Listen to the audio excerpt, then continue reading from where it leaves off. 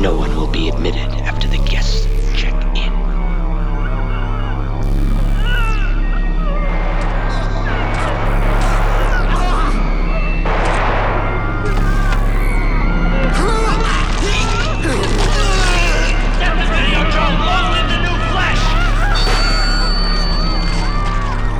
Welcome to Motel Hell. Anything but gas. Real good at pitching, if you know what I'm saying. I don't. And that starts the episode. Borf, Borf! Gorf, Gorf. It's the Borf and Mindy show. The Borf and Mindy show? Yeah. That's not okay. He's dead. Oh. Alright. Are you actually ready to start? Yes. Are you just holding your brand new iPhone 15 in front of me? Just It's like an with iPhone. your extra cameras. iPhone X, I think. I don't even know. You're an iPhone X. Yeah. I'm just getting up the movie details, so. Oh, God! Yeah.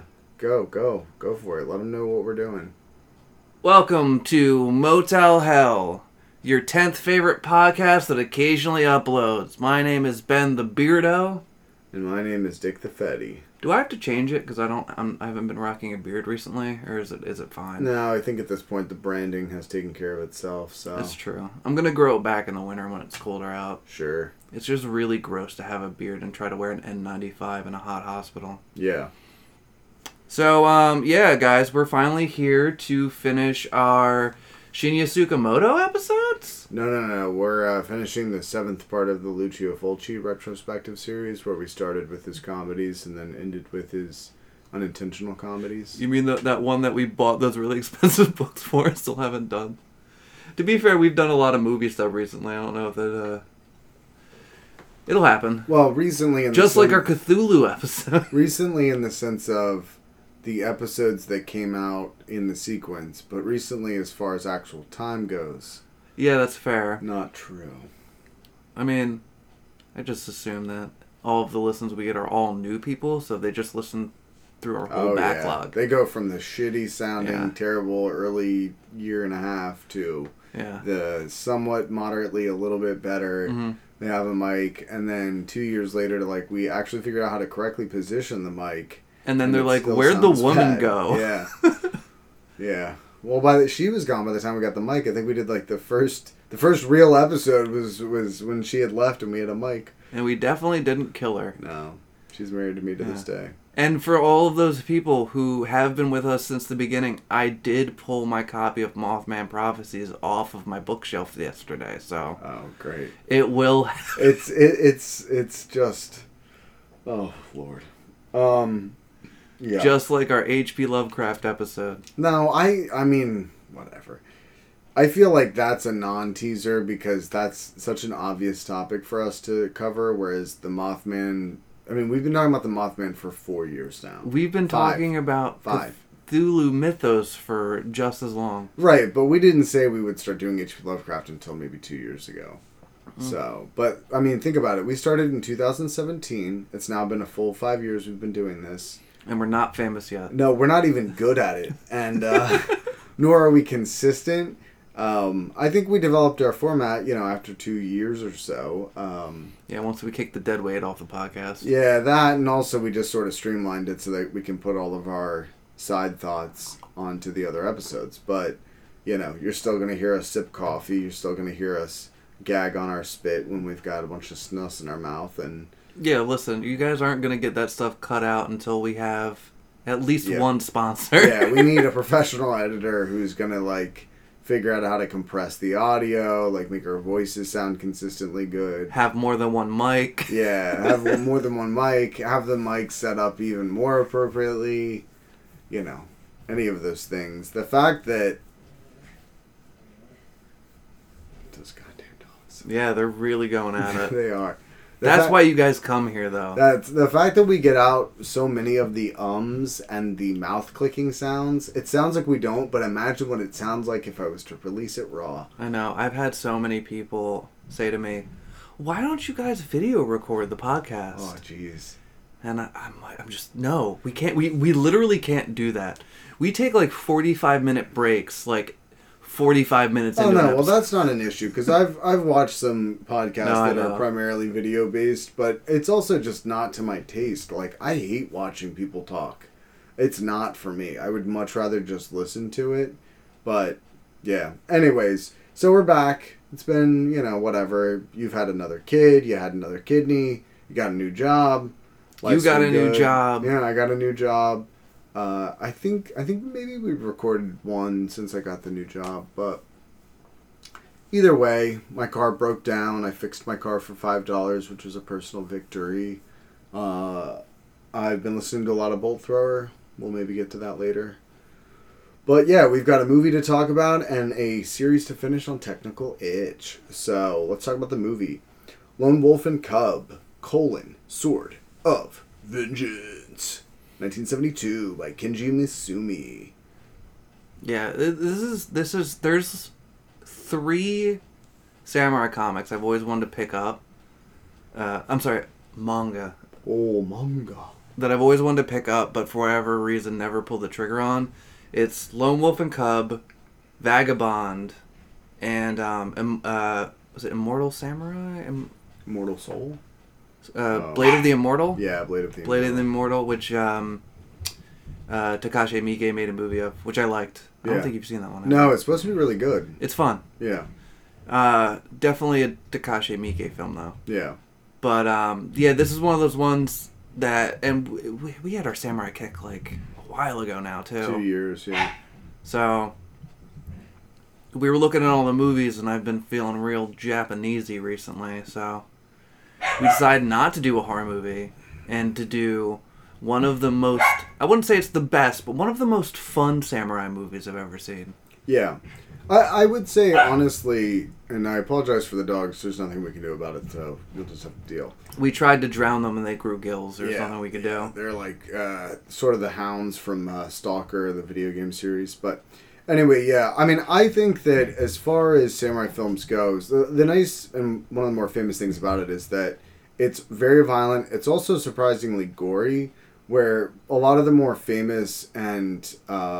Classic. Yeah, like, Japanese new wave directors who tried their hand in Jigadeki and Shenbara cinema had much more of, like, a... Blood was occasionally the exclamation mark, whereas, like, blood here is, like, the medium. So you get some scenes early on. The lone wolf butchers some people, and, like, sword blades go through necks explode with blood. Like, I mean, the tip of a sword pierces and goes through, and it's just all this craziness. So I watched this originally. It's manga logic. Yeah. And so it's also easy to understand why it was one of, even though the original film was cut up with the second film into, like, the initial U.S. release, it's actually Frankenstein of the first 2 films in the series. It's easy to see why people would be like, oh, and have such fond cult memories of it. In the same way as Five Deadly Venoms or Street Fighter or other, like, famous martial arts films that also had a level of extremity that wasn't really seen before. So, yeah, I think, it's interesting. It reminds me in some ways, because it's very much of the same spirit in a lot of ways as Female Prisoner, Scorpion, yada, yada, yada. Where there's a little bit of psychedelic flair from that late 60s, early 70s era. Mostly just in the intro for this. Yeah. But still, like, a nice kind of... There's a vibrancy to the visuals. And there's also really rich and even more extreme versions of the kind of characters of, bad samurais and bandits and prostitutes and all that kind of stuff. And it tells what is partially... it does some time... flipping between present and past and that kind of thing, but it gets pretty ironed out by the end. It's not particularly confusing, and it's just a tight, nice little story with a classic and his journey goes on, kind of a thing. And so it's like they could tell as many stories as they want. I think there's 6 movies in the original series, so Yeah, it had me thinking, is this the most successful live action manga adaptation ever?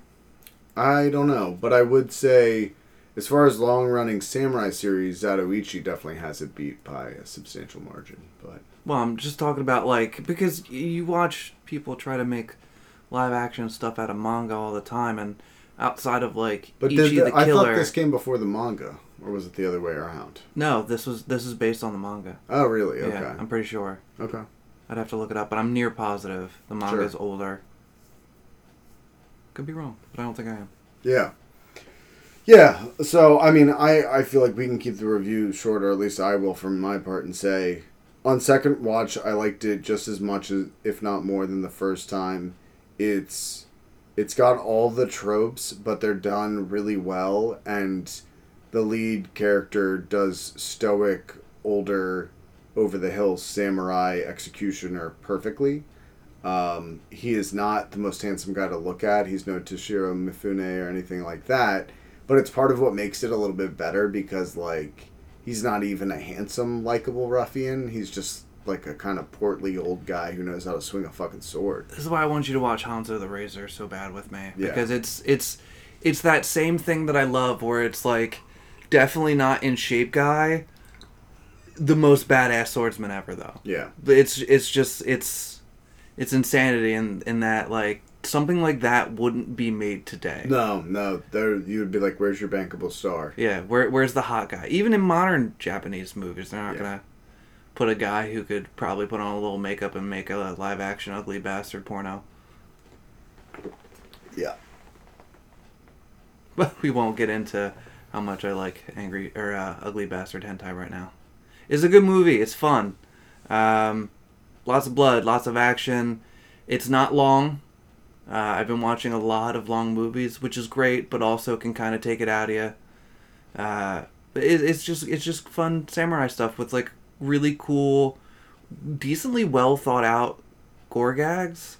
Like how they even like he cuts off one dude at the legs, and they even like cut part of his outfit to drop too, which like that's attention to detail, man. Like I'm just gonna say it, like that's pretty good. Yeah.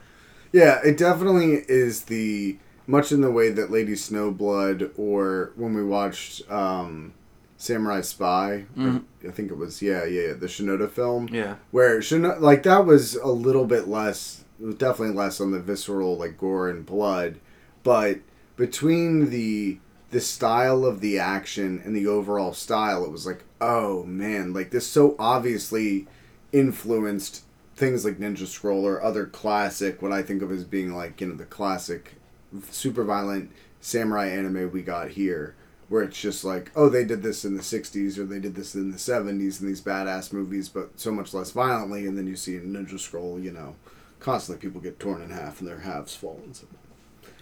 We've had a lot of old man moments on this series, and I was trying to explain to someone the violent OVA era of anime and its direct-to-video ascension, and they're like, what? And I'm like, you're too young. You don't even know what a videotape is, you fucking moron.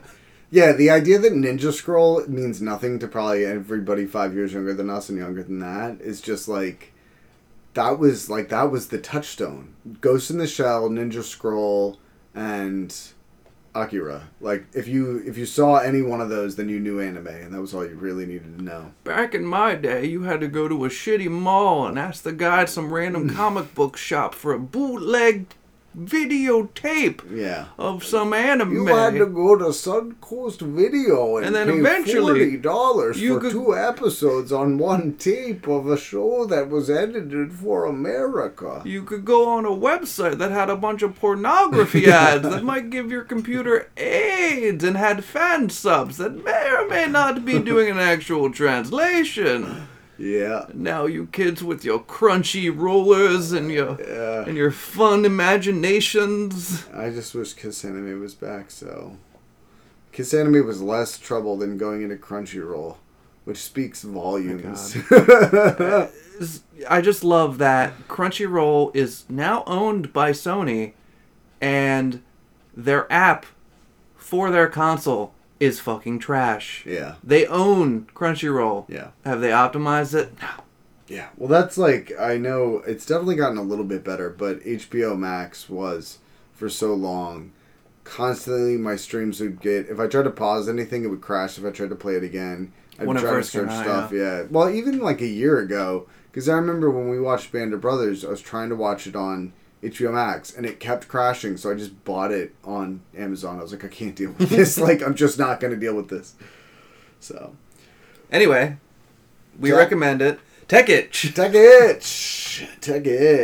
All right, Tech Itch. So, yeah, it's funny. In between these 3 episodes, I've gone through such a huge fluctuation of, like, music habit, listening habits, whatever. I was in a big drum and bass mood, I think, right after our last episode, and then up until a couple months ago when I hard snapped over into Japanese harsh noise, and right now a lot of Bolt Thrower. So, but that's typical of the summer for me.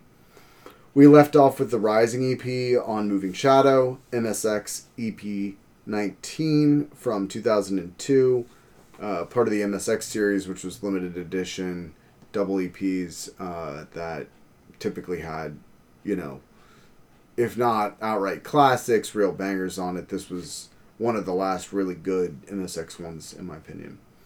And for those who haven't listened in a while and are coming back, or this is the first time you're hearing it, so I now, what was 7 or 8, 6, 9, 10, 12 months ago, I don't even remember when we fucking originally planned this, but I think it was like last fall. But We'd been saving this one, but then we did we did a music episode not that long ago, so we decided to put it off. Yeah. So I went through and listened to basically all these records in preparation for doing this. I wrote thoughts on the records contemporaneous with listening to them. So even though we're only going to be playing a handful of songs tonight, the reflections of these records hopefully will at least guide you a little bit. And also, tonight's going to be a little different because we're going to be getting through a much larger span of time because, so far we've basically covered 96 to 2002, and we're now going to cover 2002 to present. But there's also a lot less records to talk about. So the next EP is the Daijin EP, and for me, this was my first disappointment from Tech Itch, and I bought this when it came out.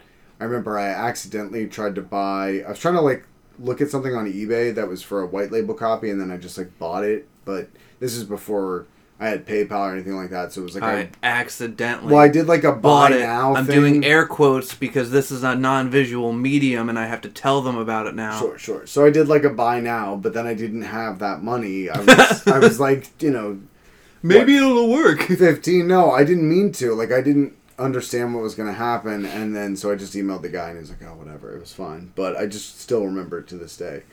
The songs are long, the drums are less intense, and it's starting to get into this kind of influence of a little bit more tech step, a little bit more techno almost, which is tech step in a sense. And the next release is very much in line with this, which is his collaboration with Kamal called The Calling and Signal Trace. And these are trance and / techno infected drum and bass tracks. And the synth work is cool. And also the Daijin has the song Critical Switch on it with MC Jakes, which is really good. Always nice to hear him. But it's just not as good. And I will say that over the years I've grown to like it more and more. I still don't think of it as a classic, but I think just especially where he went with some of his stuff later on was so much more not to my taste that this EP is oh no, this is still pretty good and all that. But yeah, The Calling and Signal Trace are very long. First and foremost, both of the songs are at the 8-minute mark, and Signal Trace has this really cool part where at the second breakdown, so in the song there's this call and response with the synths, and it's brr, brr, doo, doo, doo, doo, brr, brr. But the sort of sample in the song title is trace signal, and there's this part where it does this little breakdown, does that bit, and then it does this really heavy but more simplified version of the call and response with the synths, and that's cool. But I'm minute 6 into the song at this point, and it's just, especially the drum programming is what's got me into Tech Itch so much. And kind of from this point forward, a lot of these, there's going to be a lot of sort of steps into more synth oriented, more rollers, whatever. Stuff that just doesn't keep the interest for me as much. But it's not all bad by any stretch of the imagination. And the next one is Penetration 8. And my description for this is absolutely disgusting. Destroy, which is the A-side, is an industrial drum and bass nightmare. Oddly similar drums to Dom and Roland's Imagination VIP. Who did it first? I don't know. But it's still fucking punishing percussion and massive bass that always gets my dick hard. And the midway breakdown is fucking rotten to the core. Ultivex, which is the B-side, is the type of classic acid roller I expect from Penetration. So I'm going to play a little bit of Destroy because this is unlike basically anything else in his discography and remains one of my all-time favorites, both for its uniqueness and also because, as I described it, fucking rotten, dick hard bass, yada yada. Destroy.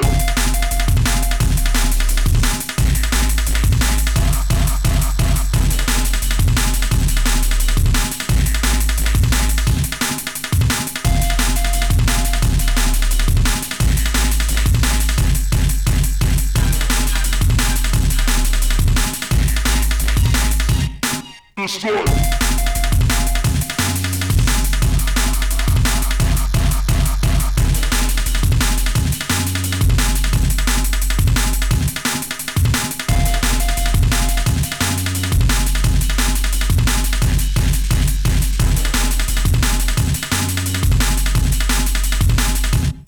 Destroy.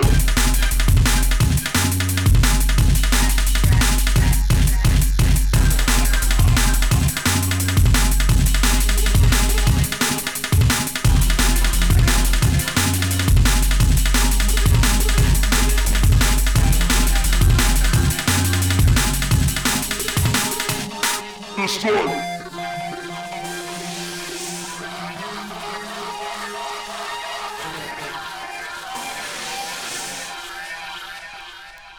Destroy.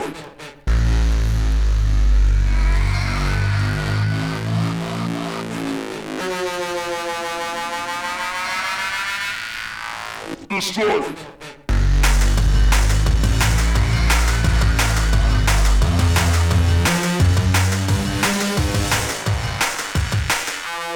Destroy.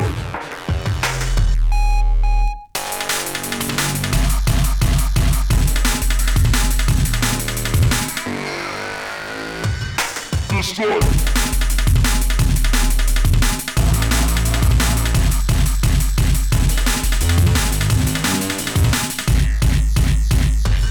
Destroy. A little weird, right? Yeah, a little weird. Funky. A little funk. Yeah, it's like it feels almost like a British Murder Boys track in some ways, where it's this kind of like broken beat, heavy techno vibe in a lot of it, and there's this weird second breakdown that may or may not be in the sample I post, and it's just, even though it's mostly 2/4 and kind of lockstep, like it's different, and I really appreciate the kind of like wild strike out and out into left field. So that's Penetration 8. And one of the last... The 8th Penetration. Yeah, if you will. One of the last Tekich records I bought before I sort of took a long step away from drum and bass. So approximately next... Oh, no, it's definitely next. This is, I think, when my dates start to get a little bit more... Wonky? No, better. More consistent. Penetration 9, so this is Don't Go and Twist and Shout, which are way more simplified, feel like party songs, and they've got like, again, cool heavy synth stuff, but it's basically just not that interesting. And this is the second to last, one of the last records to have unique art. I guess we already covered that. It was 14, I think is the number. So it's okay. As far as collecting Penetration records, definitely not. I don't think high on the list. Shortly thereafter, there was a re-release of the Ryzen, but as a single 12-inch, so you get the original, the Ryzen, which we played last time, and then a remix by Subwave, who are a Russian D&B duo. They did 2 amazing 12-inches on Tekich recordings, and then they went into more tech-steppy, less interesting, sort of like TB, subtitles style techish stuff that just doesn't really do it for me. This remix of The Rising's okay, but it's just like not nearly as good as the original. Then we get The Legend with Dylan and Quad with Trace. It's a collab split 12-inch on Tekich Recordings. The Legend with Dylan samples the Highlander, so that's awesome. Well, yeah, because the Highlander's awesome. Yeah. So there's this the build up and breakdown, like especially the first drop, is really good. I'm not gonna play that just because of time constraints, but it's got this huge mega drop, and I have a lot of fond memories connected to that. And then Quad is a remake of this classic rave tune called Quadrophonia, and DJ Trace, who runs the Decipher label, he's got typically more of like a tech step with a little bit of trance. He had early releases from Black Sun Empire and Cause for Concern and stuff like that. And while a lot of times I don't like that style, this song is really good. Part of it's basically, it's just like a bigger version of Quadrophonia, which is a really good rave song. Right. But this has some nice drops, but they're not really the focus. It's more about these huge acidy rave synths, big sawtooth shit, and that rules. Speaking of Trace, so he put out his, I believe it was the first album on the label, his compilation of artists called 23 Degrees from Vertical. I have the mix CD, which has the songs that Tekich does for his part of the comp, plus some other Tekich songs on there. It's got some really good early Black Sun Empire, Skynet, and Kamal songs, some of their best work. That comes out towards November 2003. It's okay. The Tekich outing there isn't my favorite, but it reminds me a lot of Altered Beast with, was it Ice Minus, I think that track is with. But yeah. Okay, but then we have our next big one. And this is like one of the last Tekich 12 inches I remember making really big waves. This is Penetration 10, which is Pressure Drop, maybe the last of the Mega Almond Smasher anthems that Tekich ever did. It's got MC Jakes. It's got, much like the Ruckus, it's got this amazing first drop and an even better second drop. And then the backside is Shadow Demon, which is very similar to Contamination, which we talked about last episode, which is on Penetration 6, which is just like wild, like crazy drums and just like this super frantic pace. I am going to play Pressure Drop because it's a fucking classic. I'm going to play the second drop because it's the fucking best part. And this shit is just, it's had multiple remixes over the years, and they all have their charms. They're all really good. It's like the baseline track is so good, it's kind of almost hard to fuck up. So, Fair point. Pressure Drop, 2003.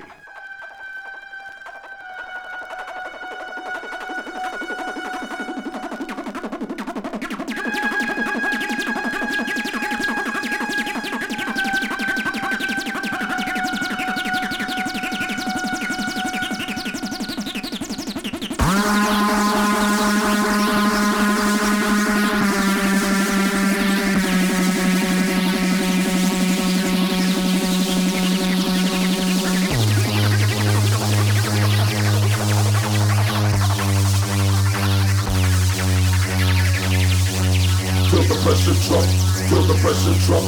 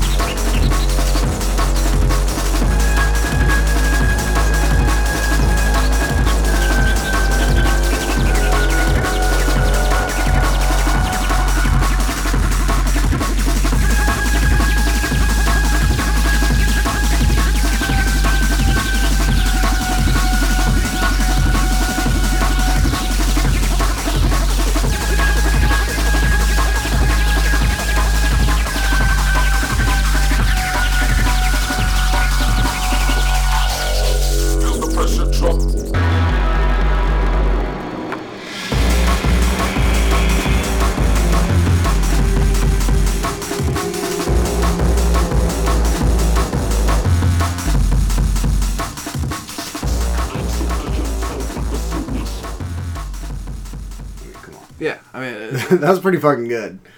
Yeah. What about you? What do you think? Not to put words in your mouth. it's not the first time you tried to put something in my mouth. Not even tonight. Now I don't even have an app description anymore. Thank you for that. Yeah, I remember hearing that there was a Knowledge mix CD that came with Knowledge Magazine, I think we've talked about previously, that had it, and it was showing up online on mixes, and I was like, oh fuck, this record. This was one I didn't get though for years and years. It was like after I had mostly stopped buying 12 inches. But yeah, just, you know, you get in that second drop and it's like you've got your squiggly high up acid line, your huge, like, just deeper and deeper basses, then your Amen kicks in, then you get like a Trayman on top of it. That part's not even as interesting as far as the drums, and the first drop is more of the feel the pressure drop,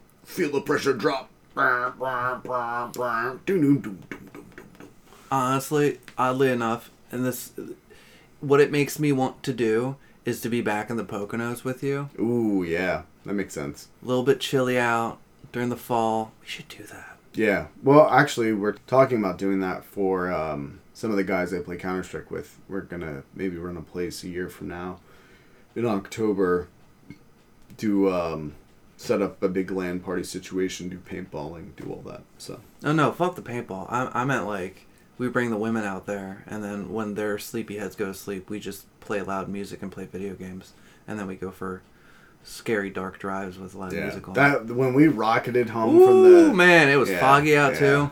That was good. So yeah.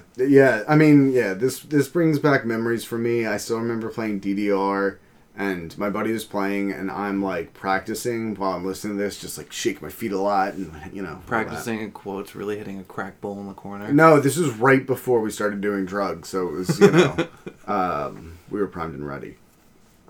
All right. Penetration 11, The Green, which samples the Hulk and is lame, and Soldiers, which is one of my least favorite Tekich songs, so it gets 5 remixes. Which Hulk does it sample? The TV show? No, the Ang Lee one, I think, was the one with Edward Norton. It was the less bad one. Yeah. But still. Yeah. Then we get The Calling VIP, which is also worse than the original, and is, I'm just like, I don't even need to buy that. So that takes us on to Penetration 12, and we're now in 2004. How many Penetration albums are there, Dick Betty? 24.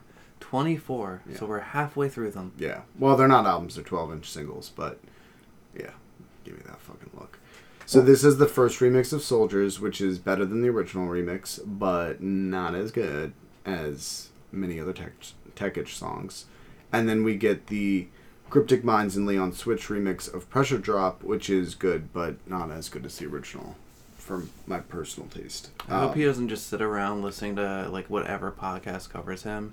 First like 2 episodes, he'd be like, dude, I love these guys. And he's gonna get to the 3rd episode and be like, yo, fuck that Dick Fetty dude. Yeah, that guy's an opinionated asshole. I mean, look, I'm just being honest. How many 12-inch singles, which are definitely not albums, does he put out? Yeah. Like so many cassettes, bro. So many. Yeah, but no, I mean, and that's the point of this series is like I love Tekich regardless, and we're gonna get into some really good work again, but I'm not gonna lie about, you know, where I see the quality of his stuff going, and it's also some of it's a matter of taste. Like there's Skull Step stuff we're gonna get into in a second, which I really like, but a lot of people would say is trashy Skull Step. So, but this is neither. So Cryptic Minds and Leon Switch were kind of the types of Eastern European dudes who picked up the torch or like kind of were inspired by Tekich from the years prior. And so I think they have one 12-inch on his label, then they had their own label Defcon, then I think they had another label.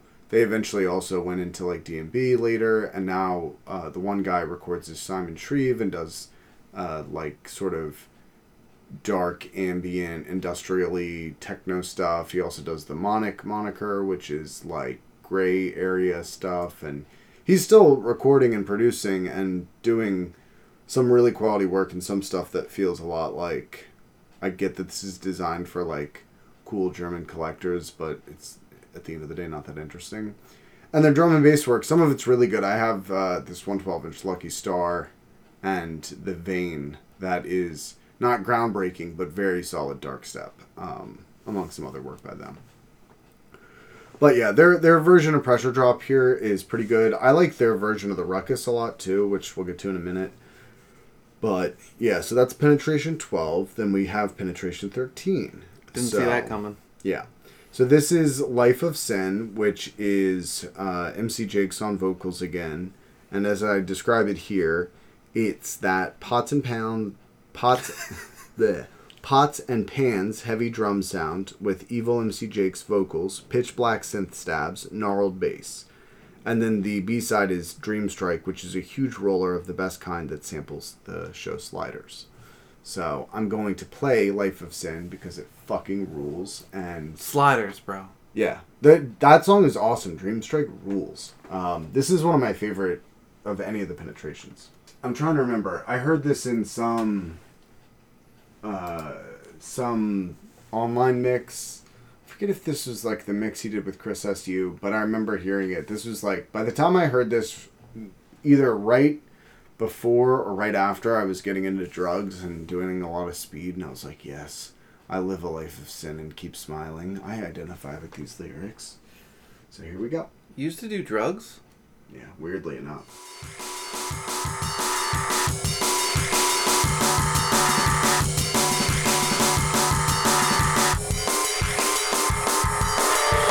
Seems like I feel the brightness closing in. I live a life of sin and keep smiling. It seems like I feel the brightness closing in. I live a life of sin and keep smiling. It seems like I feel the brightness closing in. I live a life of sin and keep smiling. It seems like I feel the brightness closing in. I live a life of sin and keep smiling. It seems like I feel the brightness closing in. I live a life of sin and keep smiling. It seems like I feel the brightness closing in. I live a life of sin and keep smiling.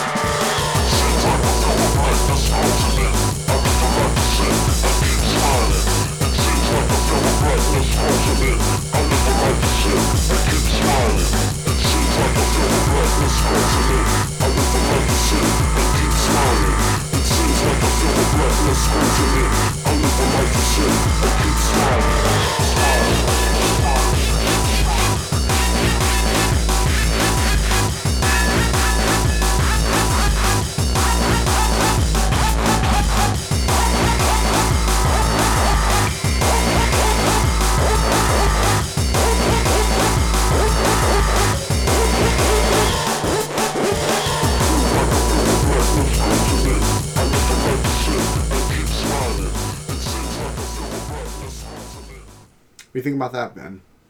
How would you describe that drum sound? What is a drum sound? Pots and pans, partner. Oh, right, we're doing an episode. I'm sorry. Dick Fetty showed me the actual album, and I got kind of lost in the sauce, as they say. Yeah, tell me about what's that 12-inch look like? It is a tasteful recreation of Starry Night by Vincent van Gogh. Gah. No, it's oh god, I'm a fake porn fan and a fake Japanese porn fan. The fuck do they call the rope work? Kinbakushi. Yeah, it's that, but the lady's hanging in the air, and she's nude and covered in what I assume is semen. is a completely consensual fluid. And then she's stuffed with dildos, is she not? No. Oh, she's not? I thought No, she was. it's a can. Oh. She has a can in her vagina. Yeah, so a dildo. I mean, anything's a dildo if you're brave enough. Correct. But I'm trying to make out like what's in the background, and I see a foot. I think it's just this. I think it's just it reprinted. on the background. Yeah. It's just doubled up. But, yeah, this is definitely the most graphic. I'm actually fixing my balls. I'm not touching myself, Dick Whatever Fetty. you gotta do. But I am going to touch myself later. Sure. So yeah, so this is... No, you can't have this back. Okay, fair enough. One of my favorite sleeves from the Penetration series. It's way more... Where a lot of them... Definitely the most graphic I've seen. Yeah. Anyways, yeah, it's one of the more graphic sleeves for sure. It's also one of the darker... I mean, all the songs are sort of dark by Tekic, but this one, well, you just heard. So this is also like the beginning of the Skull Step era stuff. Not everything he does is like this, but this is definitely a highlight in that style, and it makes me want to do Fat Rails every time I listen to it. So I hope you guys are getting all of these mouth sounds from this dog who's licking my hand right now. Yeah, he's going fucking nuts. So Penetration 14. So I have here very good, but somehow starting to lack that special something. Tracks are starting to get shortened and follow a more techno-style structure rather than the double drop D&B style. In hindsight, I would say this is better than 99% of drum and bass that was coming out in 2004, and it is good, but it's not as good as things Tekic had done previously. Then we get Nothing, backed with Rough, Rugged, and Raw by Technical Itch. The original artist, I'm sorry, that's like the Tekic remix. The original artist is Mason and Armani Rain. Nothing is, again, Pots and Pans Drums Abuse. It's decent. It's not my favorite. It's got some weird druggy vibes, and that's pretty cool. Like, kind of a weird structure to it. But the Rough, Rugged, and Raw is... I think the thing I would most describe it to be like is the song Destroy, because it's kind of this jilted, broken, but like very pounding version of this track, which was... The original version was big in like 2003, 2004. Good stuff for sure. And a quality Tekic remix. Then we have Penetration 15. So Penetration 15 is another version of Soldiers by D-Bridge, and then Mason's remix of The Green. I just have No as my single note on that. No. Not a fan. Penetration 15. Inner Journey and... No, I'm sorry, that's 16. Is Inner Journey and Hex. This is very similar to Penetration 14, which has, I think, The Hand, and I forget the other track. Oh, you sniffing on the mic. Buddy. Sorry, guys. This is so rough. These dogs are just being very badly behaved, and I can only kick them out so far. The further we push them from us, the more they'll bark very loudly, so this is the lesser evil. I want you to know that I just watched Fox shed a single tear. Yeah. As you said that. I don't let it go. I'm very good at love. So, yeah. It's better. It's got really nice synth and bass work. There are some clever dropouts in the drums and filters. Good stuff. Then we get the remix EP on Technical Itch Recordings. This is number 43. This is the last little push from the label, basically, before it kind of goes into hiatus for quite a while. I think all of the remixes on the remix EP are worse than the originals. I guess they're updated as for, like, the time, because most of the songs are pretty old. There's a remix of Heavy Metal, and there's, I forget what the other ones are. But... there is a remix of The Legend, and it is even crazier than the original version of The Legend. And had we had the time to play both, I would. But all I will say is, it's fucking absolutely bananas. It's all this, like, surging wild synths, and then it gets into this huge breakdown. It's like, boom, boom. Fuck it. I'll just play it for a sec, just for this little breakdown bit, because it is, like, ridiculous. Who's gonna stop us?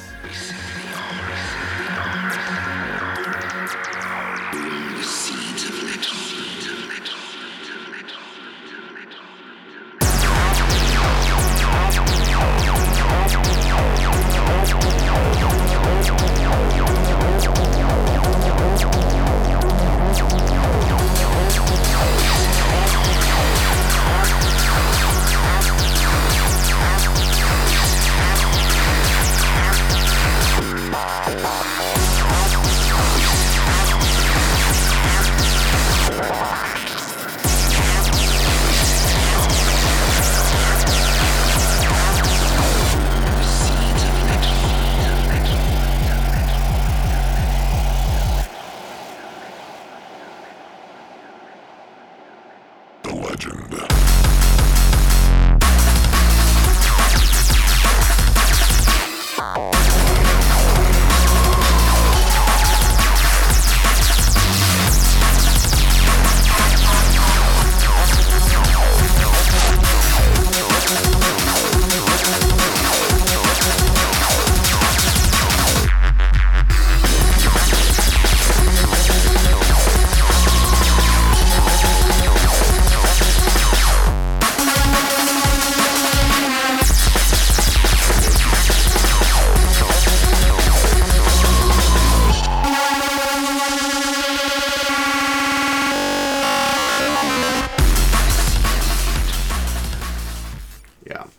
I like that a lot. And Cyborg Strip Club.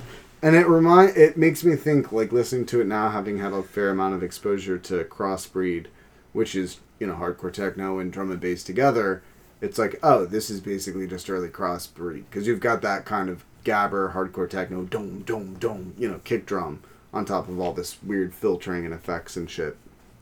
So, that's pretty cool. This EP fetches stupidly high prices, and I don't know if it's because of this remix or other people think the other ones are better. But it is one I'd like to have just to have that on wax, but it's also typically like $40, $50 or more, and I'm like, yeah, I don't care that much. Our P.O. boxes, blah, blah, blah, blah, blah, Yeah. blah, blah, blah, blah. Okay. We're not setting up a P.O. box. We don't even have anything on our OnlyFans yet. Yeah, no. So the next one is Penetration 17. This is the Ruckus, Cryptic Minds, and Leon Switch remix. Like I said, I like this remix better than their Pressure Drop one.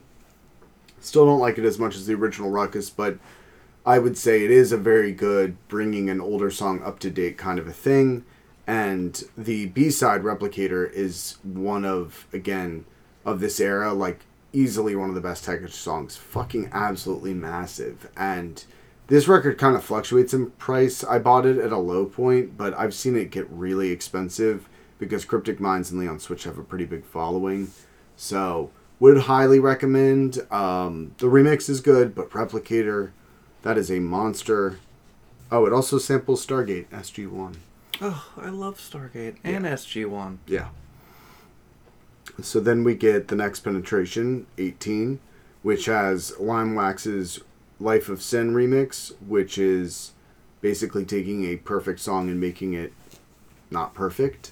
Not a huge fan. Never been a big Limewax guy, though, so that might be part of it. If you're a Limewax fan, might do it for you. The B-side is this track called Judge. Judge is okay.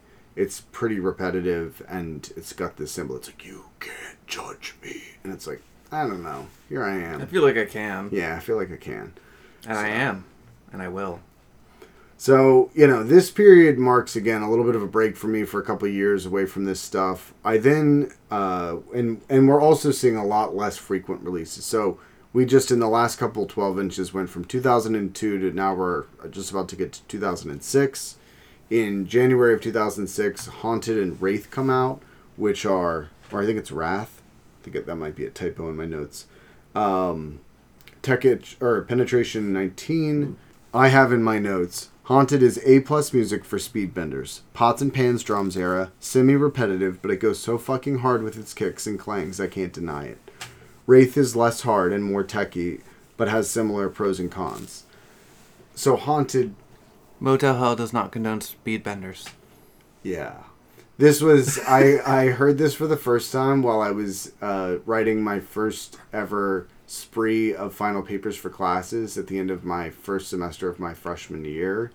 It was during a speedbender, and it was quite inspiring.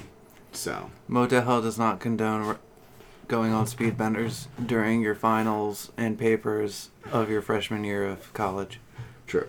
What's that? We talked about it. Is it Rose or something Rose? That Stephen King haunted house show? Red Rose? No. I think it's Red Rose. Rose Manor? Rose Bly? Rose Red. Rose Red. So this is the one that samples Rose Red. It's good house cradles and comforts. Bad houses fill us with instinctive unease. Blah, blah, blah, blah, blah. It's pretty spooky. Oh, this is on my list to play. Let's hear a little bit of it. Good house house cradles and comforts. Bad one fills us with instinctive unease. Bad houses hate our warmth, our humanness. That blind hate of our humanity is what we mean when we use the word haunted.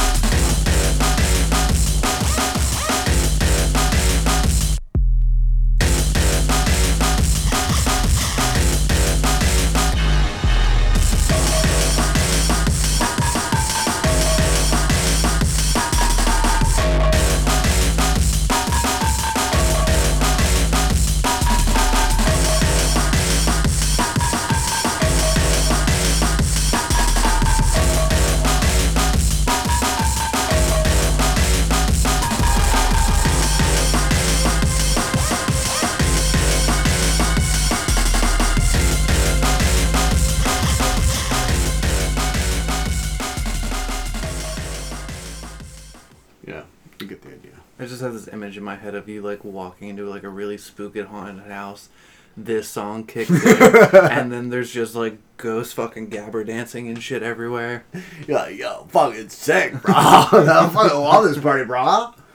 Yeah, that sounds awesome. I remember hearing this. It was so different. Like, I mean, you remember when I was showing you LED and the other songs with like all the Amen filters and all that stuff, and then you hear this, which is like, it's a little bit more dirter, if I could be so blunt. Can you? Can I? I mean, I could be blunter, but it's not as sophisticated, I would say, and because it taps like increasingly with these penetration records, they're like, Life of Sin, the darkness, the wrath, the demon, like, where before there was more layers of sci-fi and spook, like, but spook under it. Now it's like direct horror movie spook, and the production feels sometimes less sophisticated, but. So when I first heard it, I was like, this is kind of dumb. But then also it goes fucking hard. So I was like, oh yeah, I'm into it. But you can hear like the difference with the drums, right? With this like all this just clangy, yeah. So I'm a fan. I also skipped one song I wanted to play. I might come back to it maybe when we cover some other compilations he was part of. But there is a track called Hunter Seeker, which samples the original Dune film. Didn't see that coming. Hunter Seeker, yeah, and it's also very similar of the Skull Step era. That's from Destruction Ritual, which came out in 2005, which was the inaugural big collaboration LP for Tech Freak Recordings, which was Freak Recordings was Dylan's label. Techitch, obviously, we've talked about that before. That was another one where I heard that song way before it got the official release and was like, this is sick. And by the time the actual album came out, I was like, I don't care. So, it's and I think this is true for a lot of people, dance music in general, but especially drum and bass at the time. It was like, you'd get these shitty, low quality MP3 recordings of live sets or internet sets of stuff that hadn't come out yet. And by the time it comes out a year or more later, it's like, you're on to the next however many other records. So it's the downside of the dub plate pressing thing is like, as cool as it is to have all this stuff early, you can burn it out for all the people that are going to hear it a million times before the actual records get in the hands of the people. So, yeah. So Techitch then releases Therapy Session, Dark Side of Drum and Bass on Radio Records, which is want to say out of Poland, but maybe it was Russia. This is when he was doing increasingly more of these Russian and Eastern European DJ nights with all the Skull Step type people. As I've seen people say online, don't know how true it is, but if it wasn't for Eastern Europe in the later half of the aughts, Tekich would have gone and died, or at least been not economically viable. But that was definitely where all of his stuff had its biggest, the most fans, I would say. Thank God for Eastern Europe. The first time anyone's ever said that in history. Yeah, especially during this era of Ukrainian invasions and all the rest. So then we're at another Penetration, and a lot of these ones are going to be now Penetration Records or Ascension Records, which is his dubstep label we'll get into in a second. And all that. You don't sound so excited anymore, Dick Fetty. Raised by Evil, Backed with Demon. This is good. I'm pretty positive. I can't find... I don't know if I ever did find it again, but I'm nearly positive Demon samples White Zombies track from the Beavis and Butthead soundtrack, the Beavis and Butthead Do American soundtrack, which was called like Rat Finks and something something. It's a bitchin' song, and it's the one that they hear while they eat peyote in the desert by accident. Yeah, you said samples, White Zombie, and I wasn't sure if you were talking about Rob Zombie's original band or the movie White Zombie. No, the original band, yeah. Did we watch White Zombie together? No, we have never watched White Zombie together. I've seen it. Yeah, I had a lot of fun watching it. I was pleasantly surprised. So, but yeah, that's cool. It's just like very briefly early in the song. But then we get another one. Retribution and the Ancients. MC Jakes is on this, on Retribution. It's okay. But again, songs are like less interesting structurally. They're pretty repetitive. First and second drops, if they have them, are not substantially different. They're fine by standards of the era, but, you know, in comparison, not a huge boner for me. So then we get Ascension Records. So this is 2006. This is basically, you're talking now, Burial's put out his first album, Code 9, Mala, Koki, DMZ stuff, like, you know, Digital Mystics, all that, like, is happening, The Bug, those kinds of things.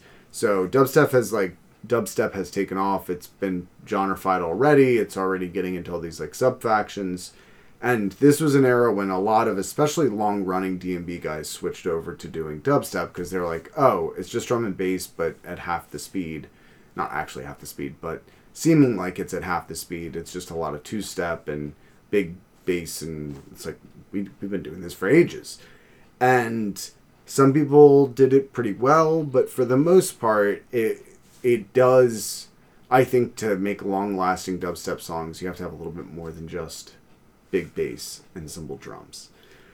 And some of the Tekich stuff I do like a lot.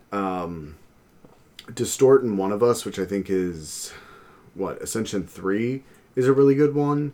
But this first one, his track is okay, but it's backed with Headhunter, who's another guy from Bristol. It's his song Seventh Curse, which shows up on Apple Blim's Worth the Wait compilation and is a really nice example of early Bristol dubstep. It definitely outshines Tekich's own work. One of Us is good, where it's just like, it's got like a nice low-slung beat. And of all the Ascension records, I'd recommend probably that. And Digitally Ascended Volume 2 the most. But, yeah. Retribution, Audio Remix, Hex, Gyne Remix, Penetration 22. We're now at 2007. And I have Let's Make Good Tracks Worse, the 12-inch, as my notes. So, don't worry, guys. We only have a little bit more than a decade left. Yeah. Like I said, that there's going to be a big hiatus here, and also I just don't have notes on some of this stuff, so we're going to be blasting through the rest of this pretty quick. We finally get to, these are now, we're into the last two of the Penetration records. So the sort of like last regularly available one is 23, which is Cold Blood and Alone. And this is one record I really wish I had. Cold Blood is, as I describe it, frantic pots and pans ditty that's short but very effective. And Alone is slower and longer but is very strong in its own right. And these are like, especially Cold Blood is like, it's got this like almost horror strings and very fast, like boom, boom, boom, boom, boom, boom. All this drum shit, getting wild. They're like 5 minutes though, and when you're coming out of having these 8-minute songs, it's a little jarring. Good record. You get another Ascension, which is called Metal. Then we get the 50th Plague, and it's funny because we just watched Blade 2, and I finally figured out what the art was from. And it's hard to say because I still think it could be Doom 3, but basically on the front, you got this guy, and I'm pretty sure that's the bad guy from Blade 2. It's close, but he doesn't have the like worm mouth coming out. He does. I think it's just the way that it's stylized printed. I'm not near positive it's that guy because he's bald and all the rest. Originally, I thought it was one of the imps or demons from Doom 3, but I think it might be from Blade 2. But either way, so this was the 50th release on Tekich Recordings. It came out in May of 2007. It does have an MC Jakes feature on it, and it's oddly expensive now. I would say, so these are my notes. All the songs are great for the first half, then basically just repeat for the second. The lack of dynamics or evolution is disappointing, but I've grown to enjoy the relentless single-minded nature of these tracks. Not a classic per se, but the height of Dark Pots and Pans' Russian influence. Hellness and Undercity are my favorites of the two. So, I've got Undercity here as a note to play. What year did this come out? 2005. Seven. What year's Blade 2? Well, no, because the vampires from The Strain look almost exactly the same. Oh, yeah. So... And it also kind of looks like Dead Space, but not as... Dead Space came out after this, right? Yeah, I think so. But needless to say, it's the guy's face is like split open. It's kind of like the Predator, except for instead of having like the 4 claws and then like those, it's just like his whole face is split open. He's got a bunch of teeth. He's all like, I'm so angry. I'm going to play a little bit of Undercity. And again, I really like this track, but the unfortunate part is it's almost 7 minutes long and it's basically just the same thing. There are 2 like breakdown parts, but then it just goes back into being more or less the same thing. Still really dig it, and I really dig the breakdown itself, but this whole in general kind of like dark, heavy horror influence starts to get taken away, and then when we get into the digital era very shortly, it's like almost completely scrubbed off for like way more tech-steppy space imagery. But so in some ways I now miss it, but at the time I was like, this is dumb, and I guess the point is nobody can ever be happy about anything. You definitely can't. No. So this is Undercity.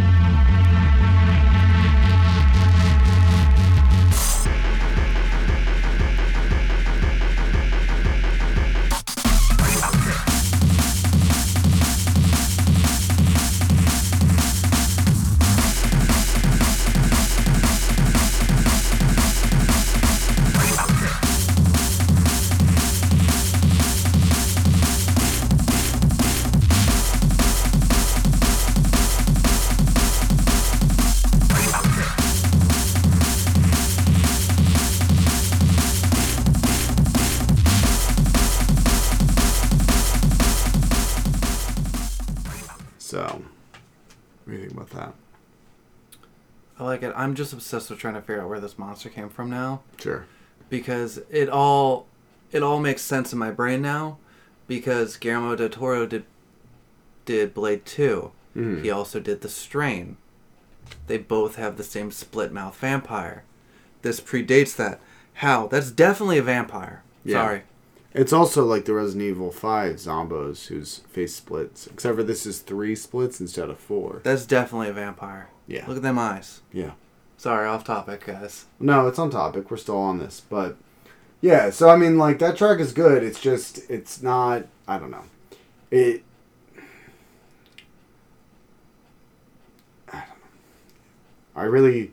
don't know. It's hard to, like, you know, if I'm putting aside my expectations of, like, wildly twisted drum programming, then it's way more enjoyable, but, you know. And I have there's so much Tech material that delivers that, so it's like, on the one hand, I don't want to stifle, you know, say an artist should just keep doing one thing. Yeah. But, and it definitely isn't like there's many other hard drum and bass tracks that have that kind of level of atmosphere and all the rest. I mean, there were other people at the time doing this, but it's a very solid release. I don't think it necessarily demands some of the wild secondhand prices it goes for now, but I would recommend. That's followed by Ascension 5, Winter, backed with Stonebreaker. Then we get Tekich 51, which is Claw and Hidden Faces. I would say this is a very dubstep influenced two-steppers, and one of my most listened to later Tekich releases. I'm going to very briefly play Claw, just because it's got like dubstep, acid, two-step, the whole thing, and then we're gonna get done.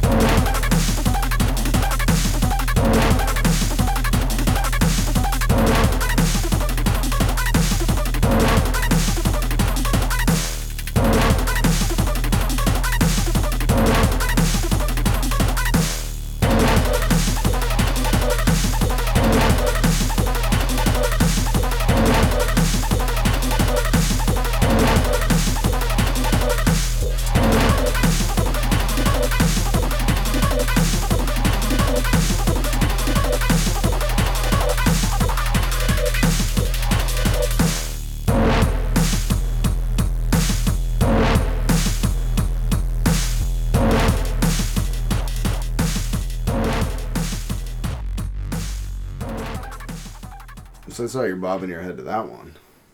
Yeah.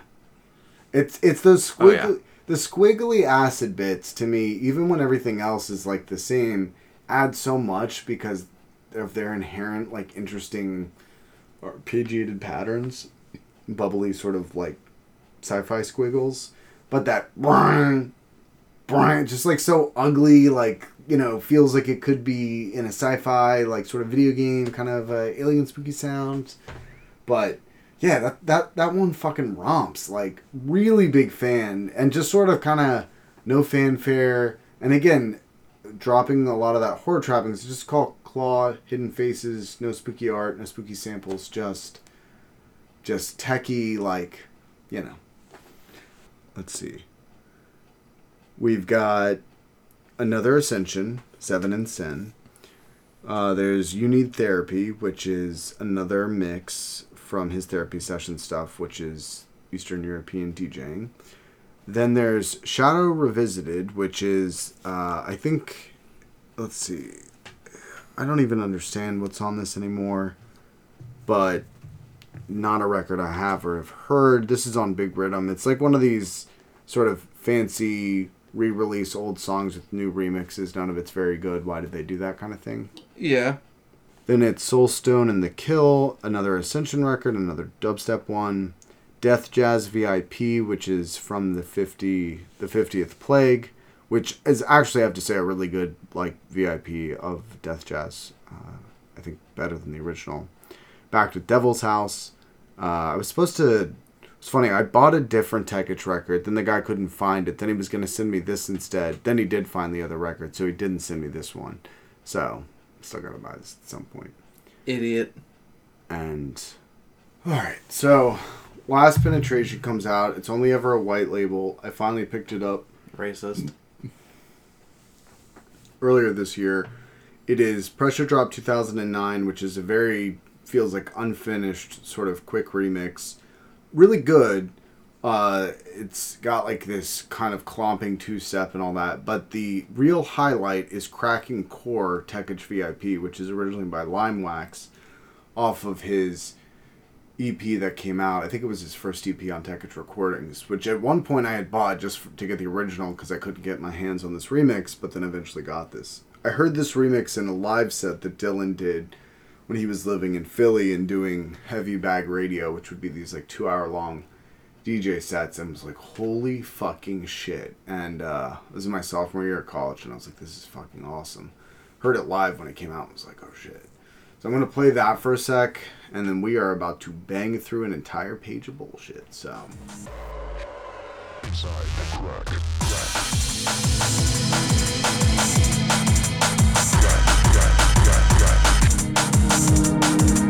Inside the crack. Inside the crack.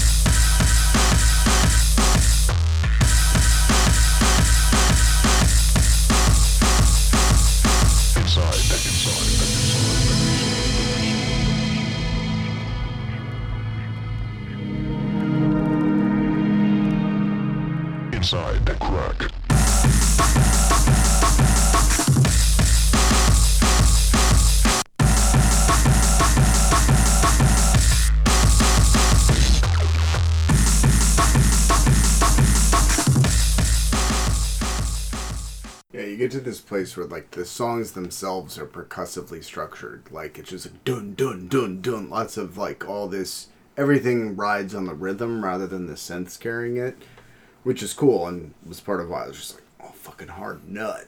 So this was when all the Skull Step shit was just like, that was pretty much all that show was when I heard it. And was just like, whoa. Whoa, I think I like this. Yeah, so there's some like Current Value remixes and Switch Technique and a couple Limewax tracks I actually liked. And then we get into the digital age. So we get Digitally Ascended Volume 1, which is a dubstep release on Tech-Itch Digital. Then we get the Cleansing Fire. And until I will point out when we get into some actually released stuff. But I think for the next, it's now 2009. I think it's like 6 or 7 years before we start to actually get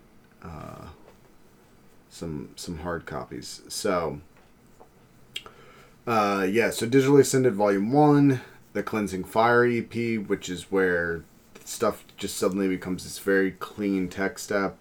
Digitally Ascended Volume 2, which does have an amazing song called Acid Mallet, which is very repetitive, like acid dubstep, but still really good. I have a very fond memory of tripping on these weird butt drugs in Russia in a forest, listening to it, and just sort of wandering off and being like, damn, these butt drugs are nuts. But no, they're butts. Then there's the Stranger Destroys comes out in 2011, and Chimera, backed with Take You, is a digital 12-inch, or a digital like single, comes out right after that. These were some of the songs I was like listening to this. I'm like, oh yeah, Tech-Itch, you know. But I'm well past when I was really a drum and bass guy, and at this point I'm balls deep into noise, balls deep into black metal. Like, and drum and bass is not really on my radar. And I would listen here and there, you know, take butt drugs, whatever. But mostly just, you know, especially the fact that they weren't getting releases physically, like just not doesn't feel like you own it, like you have stake in it, you know? Technically, you don't. Yeah.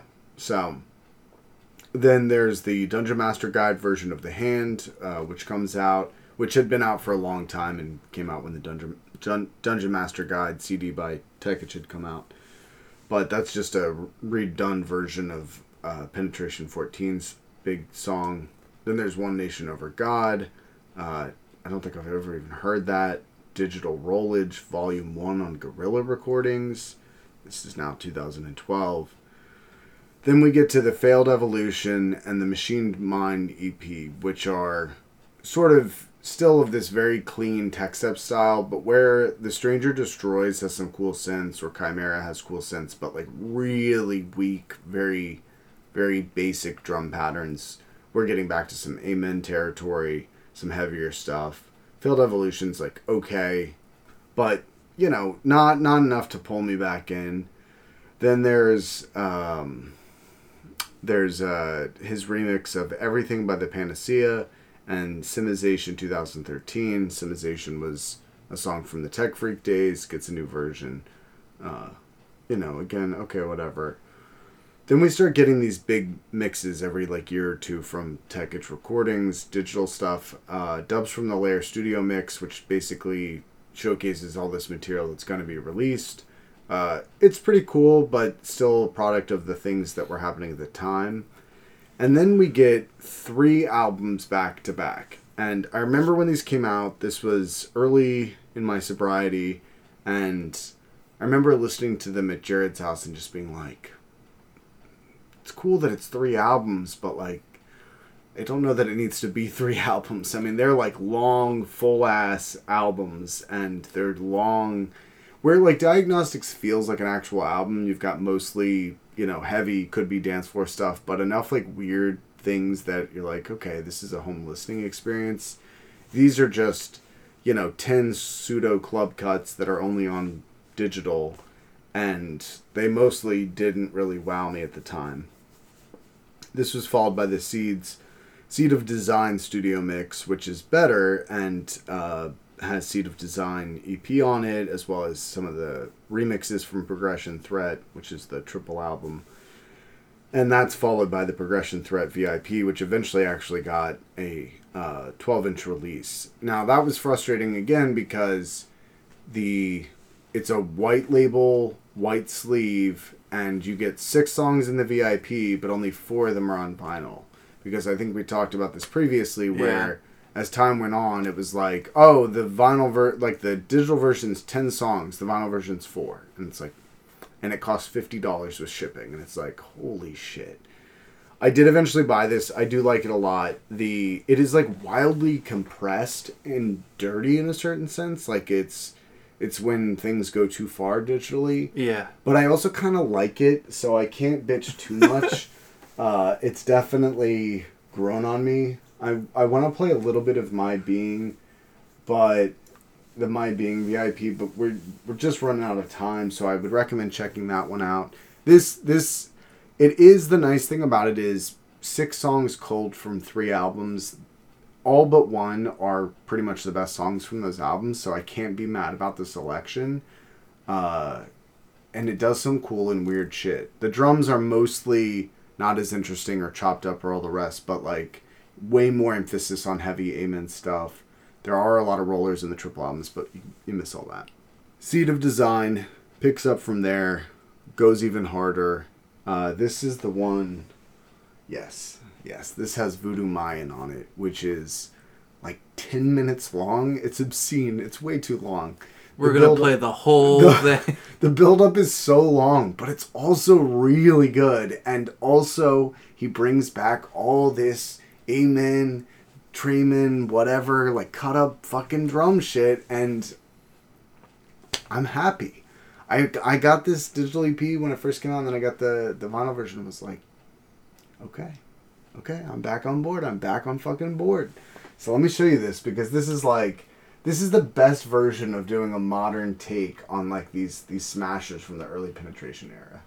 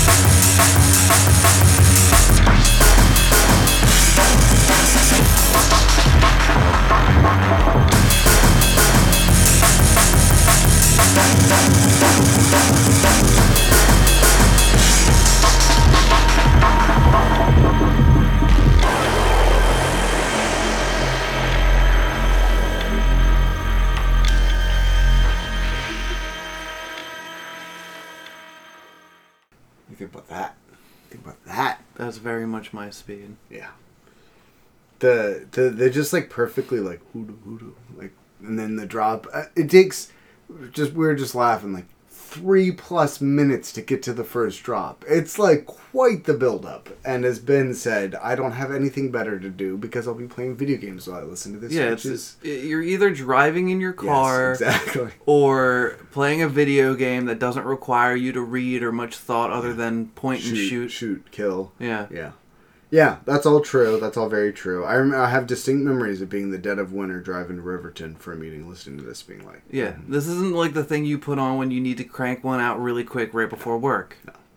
No.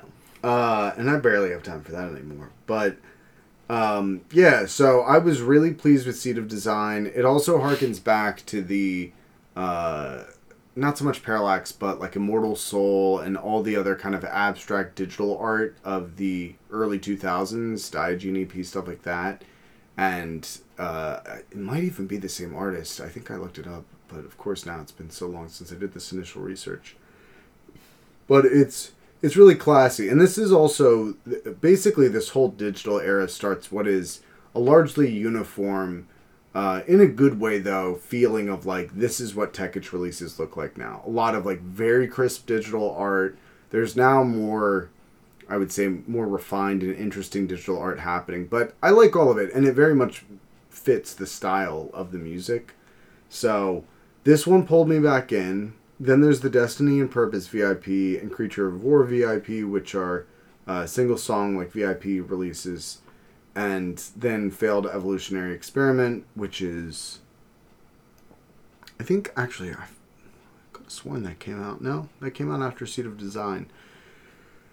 Those aren't my favorite. They're not bad, but they did not hit nearly as hard. And then I got my next one that also just brought me back into drum and bass. So this is... I talked about this record when we did our, like, decade overview, and we got to 2016. But this is Souls of Impatience. And it samples the Constantine TV show that came out somewhat recently in the UK. Which was actually pretty good. That's what I heard. And on the first track, and then the track I'm going to play, Different Eyes, is especially noteworthy because the amens on it are so compressed and distorted. It's like, it sounds like a bad mastering error almost, but in a fucking awesome and interesting way. And yeah, this was the track that was like, what's happening with drum and bass today? And then I shortly thereafter got into Pessimist, Overlook, Homemade Weapons, all this kind of stuff, and, you know, kind of fanned out for a minute, checked out all sorts of things, and then, well, we know where we wound up with UVB 76. So can't go an episode without mentioning them. It's a requirement per our contract sponsorship deal where we get nothing and we constantly talk about how good they Moto are. Hell, subtitle, UVB 76 appreciation post. Yes, exactly. I hope one day you have a chance to look at things through different eyes. Make choices that are your own. That's the only way to take the first season from pleasure.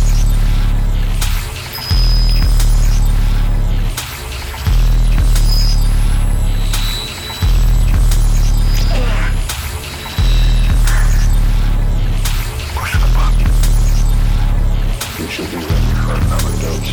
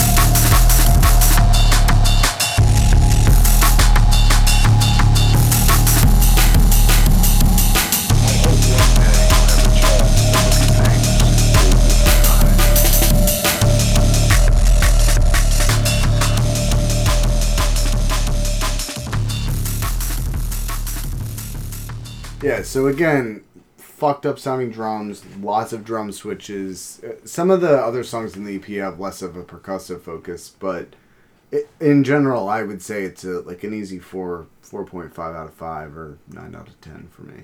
Maybe 8.5 out of 10, something like that.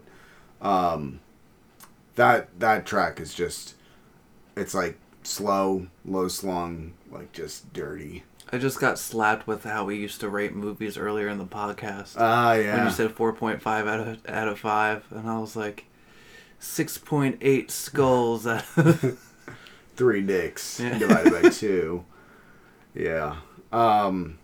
Yeah. So I don't want to overly harp on that. I will say that I think it's a really excellent, perfect EP. And the digital version, it's worth having both because the digital version has an extra track. We then get Live from the Lair. We then get the Resistance CD, which starts a series of compilations on Tech Itch. And then it's Phoenix backed with Tears and Rain on Dom and Roland Productions, which is a split between Dom and Roland and him. That's like a weird, I think it's Phoenix is the Tech Itch track, and it's like a weird mashup of a bunch of older Tech Itch tracks, it feels like. Didn't do it for me since I've been listening for so long, as I could just rather listen to the originals. Digitally Ascended Volume 3, never heard it, but the last of the dubstep stuff. And then Third State Consciousness, which we listened to on the way up to the bachelor party, and is really nice. A lot of those songs have been released on the Resistance compilation since, and some of them I'm guessing have not, but that's a really solid like single artist mix and would highly recommend that. Then we get a throwback, Death Trip 95 and A Far Place on Deep Jungle. This is again one of these boutique labels reissuing classic jungle stuff for prices that almost make it just worth buying the original. It's fucking ridiculous. But Death Trip was that one that was like, stop the death clock, client. Everybody must death. You know, if you remember from the first episode. Yeah. But then he started doing like wide release dub plates. I think that they're basically made to order, but with like a sort of pre-order period, and that's all the ones that get pressed. And they've got mostly like pretty massive ripping kinds of tracks. You've got Plate 1, then it's Unified Field Theory Mix, which I haven't heard. Plate 2, Plate 3, and then there's 2 or 3 since then. They're good, but they're really expensive if you're not in the UK, and you know, our exchange rate's always bad, and then on top of that, it's like months waiting. It's just not something I can afford to get the physical copies of. They are cool tracks, for sure. And if you feel like, you know, you want to start with something more modern or just check out shit on Bandcamp, it's a great way to do it because all this stuff is up on Bandcamp, all this newer stuff. But we then get to 2020, and right at the beginning of the pandemic, we were graced with the new Tech Itch album, which came out on the 20th of March 2020. So it was called Find Your Darkness, which was an order we all followed. And I would say it's definitely better than any of the Progression Threat stuff. It gets into like a lot more kind of weird tech step-y stuff. It feels more like an album, but it has not fully connected with me, but for the title track, which is a classic, very heavy, acid line running throughout. Really nice track. That's going to be our last play for tonight. So rather than put that on now, I'm going to finish up the wrap up here, and then we'll just play that full track to play out. Wrap it up. Something Dick Fetty has never done. You know me well. You know me well. Soon I'll never have to do it again. You know what I'm saying? Yeah, because they're taking your balls. Yep. So that brings us to... We will be auctioning them off. Yeah. OnlyFans. Then our final... Although, you know, it's funny because, again, I think I did this in the fall or early beginning of this year, and I know there's at least one more release, but there's the Another Life in Melt 12-inch, which we talked about on the show previously, on Overshadow, which is the sort of like new version of Moving Shadow, which is kind of releasing again kind of these cottage industry boutique 12 inches. it's really good. Not as good as some of the other newer stuff, but it is really good. Would recommend to get if you can get it for a reasonable price. I'm glad I picked it up.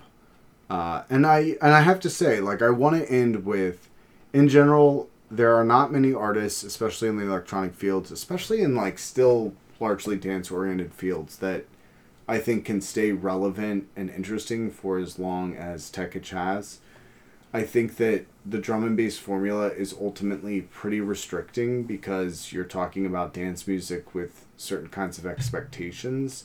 And while we've seen with UVB76 and a lot of these other labels that sort of make drum and bass that's not drum and bass anymore, typically taking on much bigger techno influences, there are a lot of new places to go, and I part of me really wishes Tekich would kind of explore these avenues of like incorporating more industrial or like dark techno or those kinds of thoughtful and interesting stuff, or what a lot of like overlooked Pessimist, and a lot of those guys have done too, also feels like pulling from an era right before Tekich got crazy, or like was doing lots of releases in the late 90s and like pulled from that Source Direct, Ed Rush, kind of intelligent but dark drum and bass, and combining those things together. I think that there's a lot of, as restrictive as DMB drum and bass can be, I think that there's still a lot of room to experiment, and I hope Tekich keeps going, because I still am always interested and perk up my ears to see what's coming out. I think that for me personally, the toughest part about all this is that, CDs are getting released. They're actually pro-pressed CDRs, but they're not actual CDs. They're getting released at like a lower price than a full CD would, but I just don't understand why you don't have to spend the extra couple dollars to make them regular CDs then. Well, I mean, here's the thing. CD's nuts. You got me. But so it's like I'm not as enticed to buy the CDs, and then the vinyl versions are typically like these abridged versions of albums that I might want everything from, but they're prohibitively expensive to get in the US. There's no distribution, and they're not the full thing. So it's like I'm left with a variety of options. Like none of them just meet that single, need. And then there's, I think, is it Voyager? Like there's some people on the Tekich label that are, I think it's Voyager, who's like, I listened to his 2 albums and I'm like, oh, these literally just straight up sample sounds and parts of songs from old drum and bass that like I grew up listening to, and I'm like, if I didn't know this, I'd be like, this is amazing, but I'm like, oh, this is just like stealing with extra steps. And so, it's not all to my taste, it doesn't all blow me away, but I'm happy it continues to be there. He's still running a label, bringing in new talent. There is a lot of really good stuff, but I'm pretty critical, having been listening now for 20 plus years, and I want to see great things continue to happen. So with that, I'm going to play out with Find Your Darkness. Thank you guys for joining us on this very slow to complete series, but I hope that even despite some of my negativity today, I've inspired you to check out the massive oeuvre that is Tekich, and find some records you like. So yeah, hopefully we will get to be more consistent again, since I have a more consistent schedule.